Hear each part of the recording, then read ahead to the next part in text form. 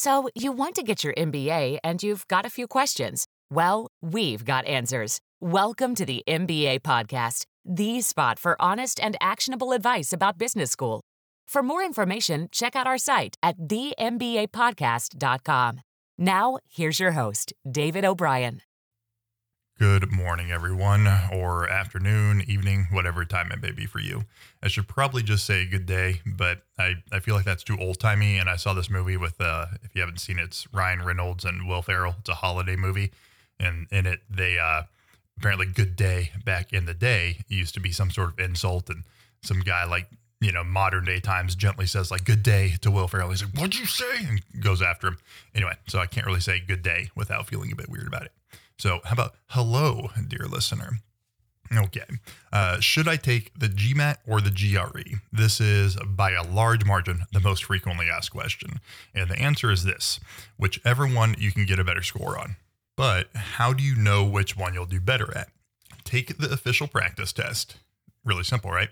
The GMAT is at MBA.com and the GRE is at ETS.org. That's Echo Tango Sierra.org. So GMAT is MBA.com, easy to remember, and the GRE is at ETS.org. Now, what if your score is similar on both? Take whichever one has a better math or quantitative score. And as far as comparing scores, you can Google a GMAT to GRE conversion, but look at a few sources and take the average. As far as I know, there's no standard conversion. Max score is an 800 on the GMAT and a 340 on the GRE. So that can be a starting point. And I've always kind of compared, when I was reading applications, something like a 700 GMAT to a 326 GRE. So that's a 700 GMAT is roughly equivalent to a 326 GRE. That's the total score.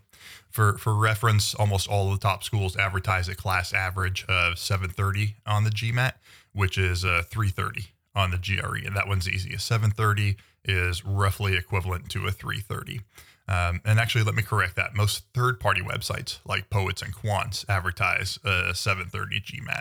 If you Google Class Profile Chicago booth, which I'd encourage you to do, or Class Profile Harvard Business School, or it's just called HBS, you'll get the most up-to-date info, which in the test section shows a 720 average. This is booth, a 720 average and a 730 median. But right next to that, and of equal importance, is the GRE with a 325 average. You add the quant in the verbal section of the GRE to get the total. This little bit of clarification will be really important soon. So look up some version of class profile, class statistic, what have you, relative to the school you're looking into, and there you have it. You know what scores to aim for. That's it. Take a practice test of the GMAT and GRE, study for and take whichever you're naturally better at. Easy, right? No, of course not. So David, I read everywhere online that the GMAT is weighed more heavily than the GRE, and most people I know took the GMAT. I hear you. From the horse's mouth, I can tell you that without doubt, schools do not give a crap which test you take. So my first day in admissions included a meeting in which I was totally lost. Admissions is basically acronym soup and very jargon heavy. But one thing I did pick up on, especially after seeing my wife crush her ability to feel joy studying for them, was the conversation around the GRE and the GMAT. And the conversation went something like, oh man, I hate these tests. I can't wait till we don't have to use them. Again, that's coming from directors, not an applicant.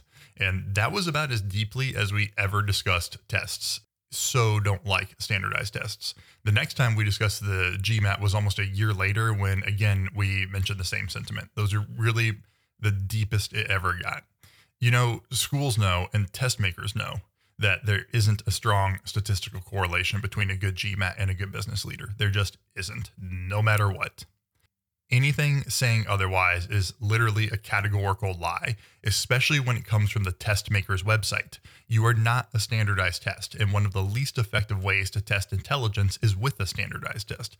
The GMAT and the GRE are nonsensical, archaic, money-making, gatekeeping tools that have heavily contributed to the straight white male-dominated MBA scene. And I'm saying that as a straight white male in the MBA scene. I was going to keep this podcast clean, but I'd prefer to be honest. Standardized tests are bullshit. They insult you as an individual and they devalue humanity as a whole. I'm not being hyperbolic.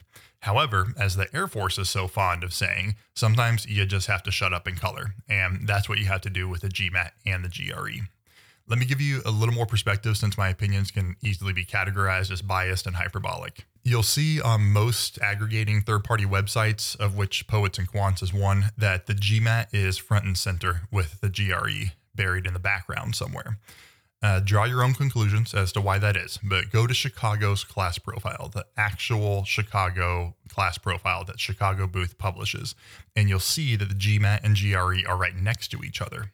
Guess what? It's the same for Harvard's class profile, and neither Harvard nor Booth state a preference for either test. This is verbatim from Harvard, their website. There is no minimum GMAT or GRE to apply, and we do not have a preference towards one test or the other.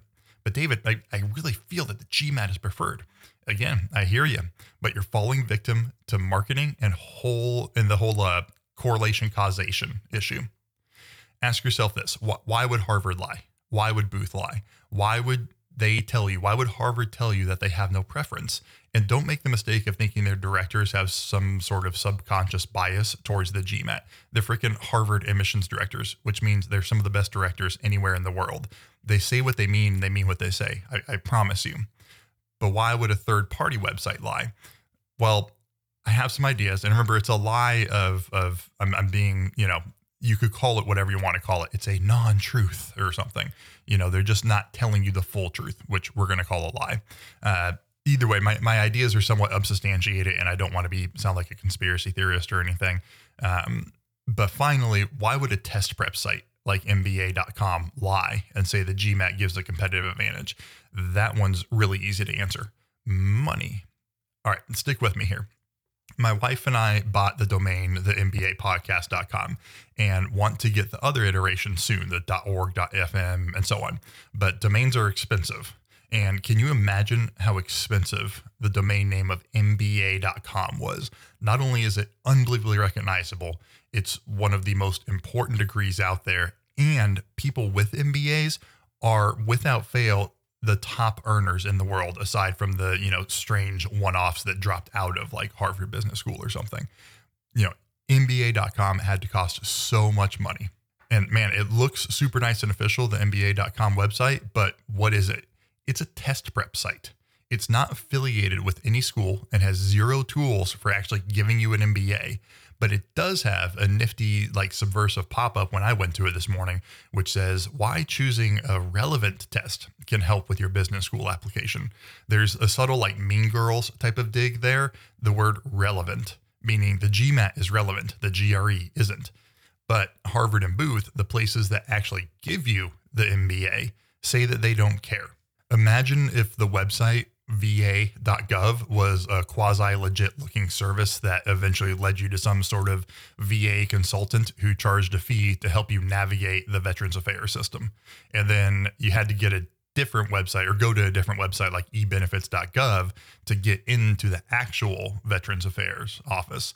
We'd call bullshit on that. This is exactly what MBA.com is.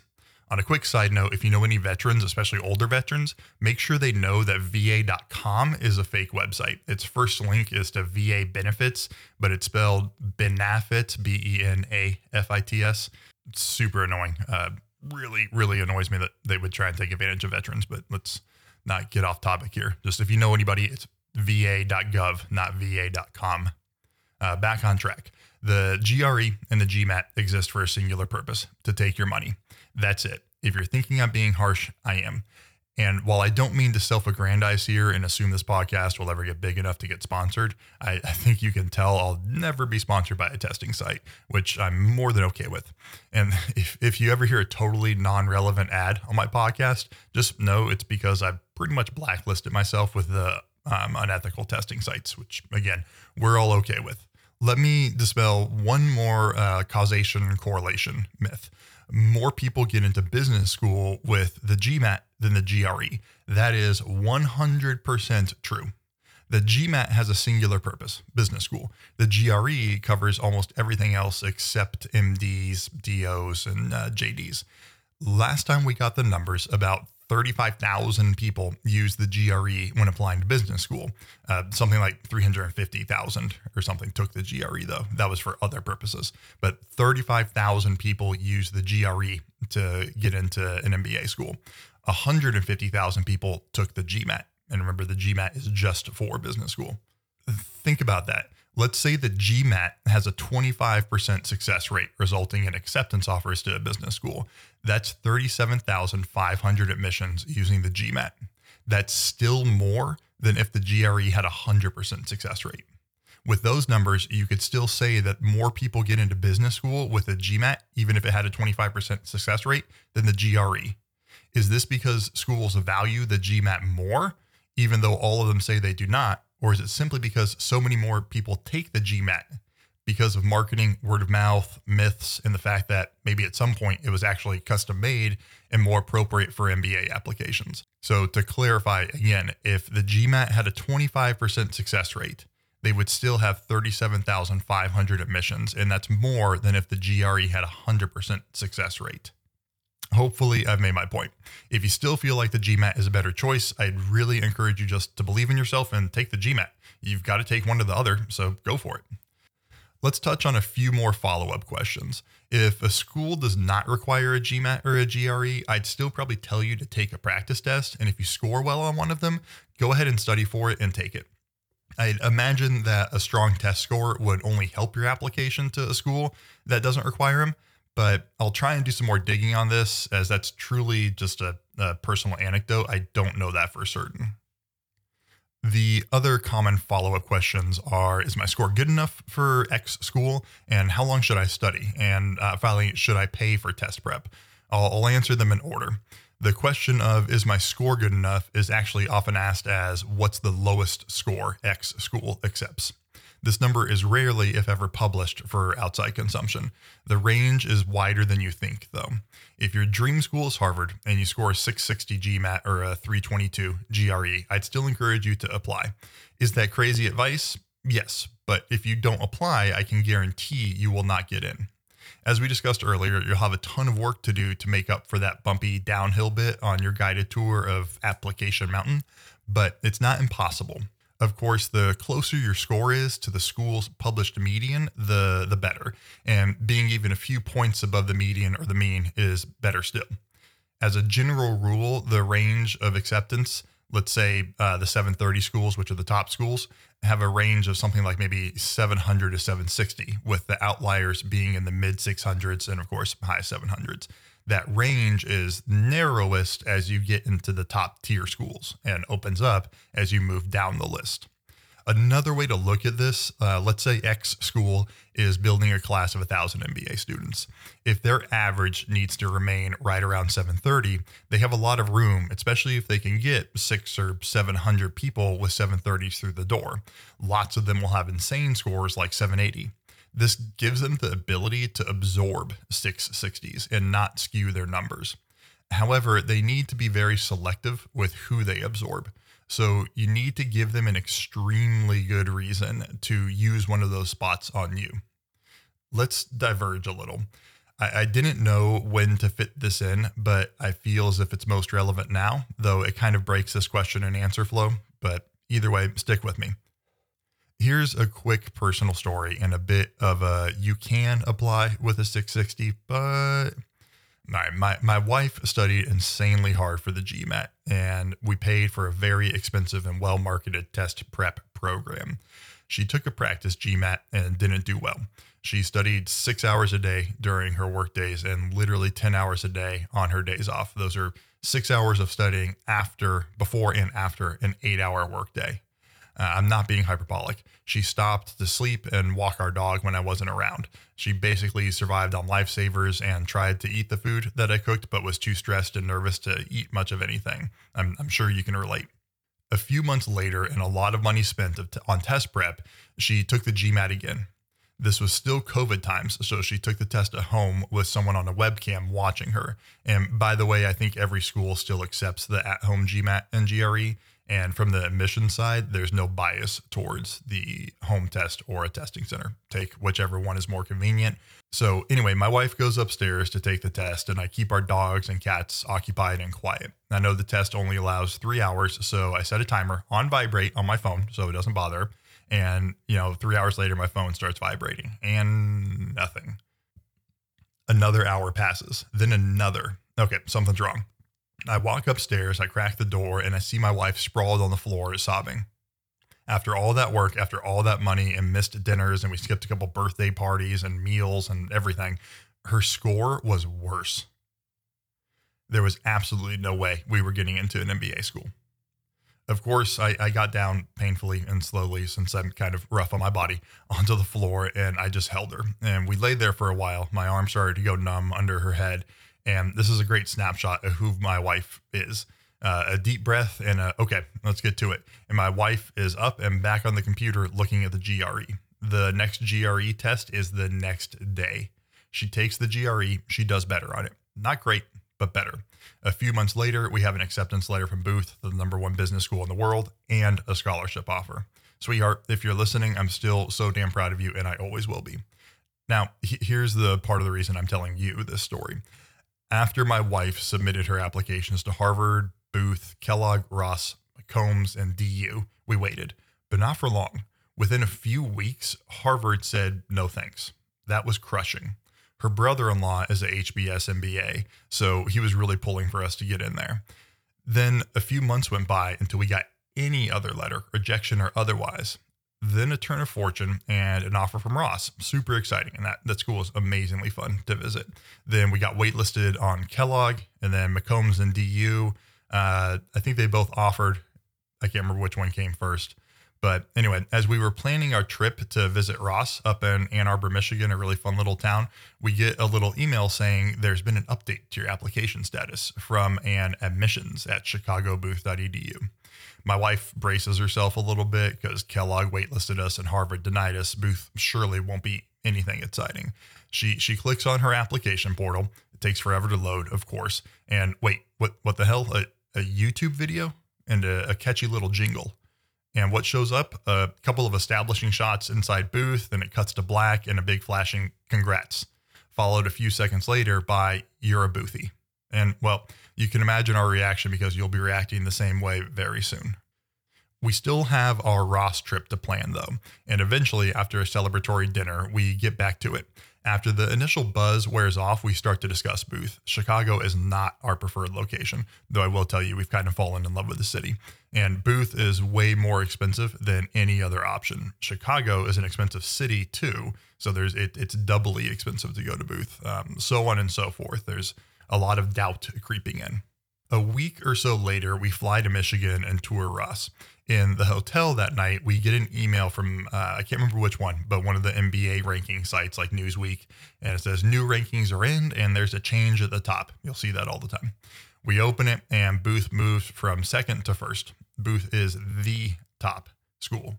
Where's Harvard? Fifth. Don't worry, they're still Harvard. It's Harvard. They're fine. Ross, congrats to them, has broken into the top 10 for the first time. This is all amazing news, but all of a sudden, the #1 school, number freaking one, has offered us a spot at their school. They've also offered a scholarship. Not much, but anything helps. And as an aside, we did successfully negotiate for more money, and I'll help you with that in another episode. We decided to change our flights home from Michigan to actually leave from Chicago O'Hare a few days later. We rented a car and we drove down to Chicago. I'll tell you more about our journey from there a little later, but as you know, we ended up at Booth. So thank you for listening to that story and indulging me. As you know, after all of this, I eventually came to work in an MBA office. Here's the presently relevant takeaway. After seeing the admissions process from my wife's side and the admissions side, there was something suspiciously fast about Harvard's rejection letter. If you want me to go into more detail in another episode, I'd be happy to, but to put it simply, Harvard gets a significantly larger amount of applications than any of the other top tier schools. Stanford, I think, would be a close second, but it doesn't have a proportionally larger admissions team. Again, my experience of MBA admissions, the ones I know at Booth through my wife and the ones I worked with, all seem to be very genuine and great people, but they are people with a limited lifespan. I'd imagine that as a matter of practicality, an admissions department at Harvard, especially post-pandemic, might have to use some unfortunate but necessary hard filters to limit the amount of applications needing to be read. I doubt it's a single filter, like if your test score isn't this, you're denied, but I'd still bet a filter exists, and my wife was caught on the wrong side of that filter. So if you have a 660 and apply to Harvard, you may get a suspiciously fast rejection letter. My best guess is that if they had their way, they wouldn't send that letter, but they simply cannot read every single application. Now, this hypothetical filter does not exist at the school I work at, and I worked at, and all the directors at Booth told my wife and our friends, the other Boothies, that they do not filter in that way. And you can ask the schools too when you're visiting there or applying. They all said that they genuinely read every single application. So that's confirmation that most of the top schools actually read your entire application with a 560 or a 660 or a 760. So with some caveats, a low test score shouldn't preclude you from applying to the top schools. Trying to remember that a rejection from them is very likely due to a matter of pragmatics, not a judgment on your ability to complete an MBA. Circling back to the follow-up questions of how long should I study and should I pay for test prep? So how long should you study? Not long. I really don't think you need 6 months to study for a single test. Unless it's like, I don't know, you're a lawyer and it's the LSAT. And then I don't even know then how effective it is. I just know that tons of them do that. There's definitely diminishing returns on study time, and especially knowing that all of us young adults seem to be professional procrastinators, I'd encourage you to put yourself under some pressure and set a tight deadline that makes you a bit uncomfy. For my wife, that was a little over a month. It may be different for you, and it may be different due to deadlines. Just be sure to push yourself. Do not fall into the trap of spending 80% of your time on one piece of the application. It's the biggest mistake people make by far, especially when they have a high score. They think that like a 780 will carry them. Trust me, it does not.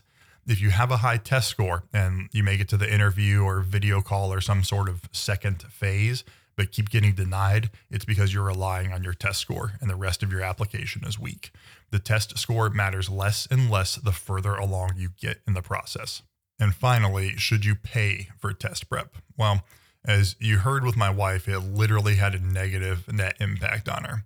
And let's put it this way. My wife already had a graduate degree before attending Booth and holds multiple patents with Boeing. She also did extremely well at Booth. It was challenging, but she worked hard and got great grades. More importantly, though, she became someone at Booth that other Boothies went to when they were struggling, because not only could she get herself through a top MBA school, she brought others along with her. All of that to say that my wife is not what one might call unintelligent. So what does that say about the very expensive, literally thousands of dollars, test prep? It says to be wary, very, very, very wary. I refuse to endorse a test prep program on a podcast that will hopefully exist for years and years, but I will try and keep a list of okay test prep places for various budgets. And if you'd like that list, you can shoot me an email through our website, thembapodcast.com. If you get a bit of a copy and paste response, please forgive me. But remember, I'm not giving some blessing or blanket endorsement to these companies. You still need to be very critical and lead towards not using them. Just like the GMAT and the GRE, these companies exist solely to make money. And real quick, since I'm talking to business professionals, I have zero issue with making money. I simply expect companies to actually offer value for the money they charge. And I feel the entire testing and test prep industry is archaic, problematic, and has a totally weak value proposition while remaining frustratingly perennial. Like, I'd be cooler with a GMAT website if it said, hey, we know we suck, but this is how the MBA world works currently. And an MBA is certainly worth it. So by association, we're worth it. Good luck. Give us your money.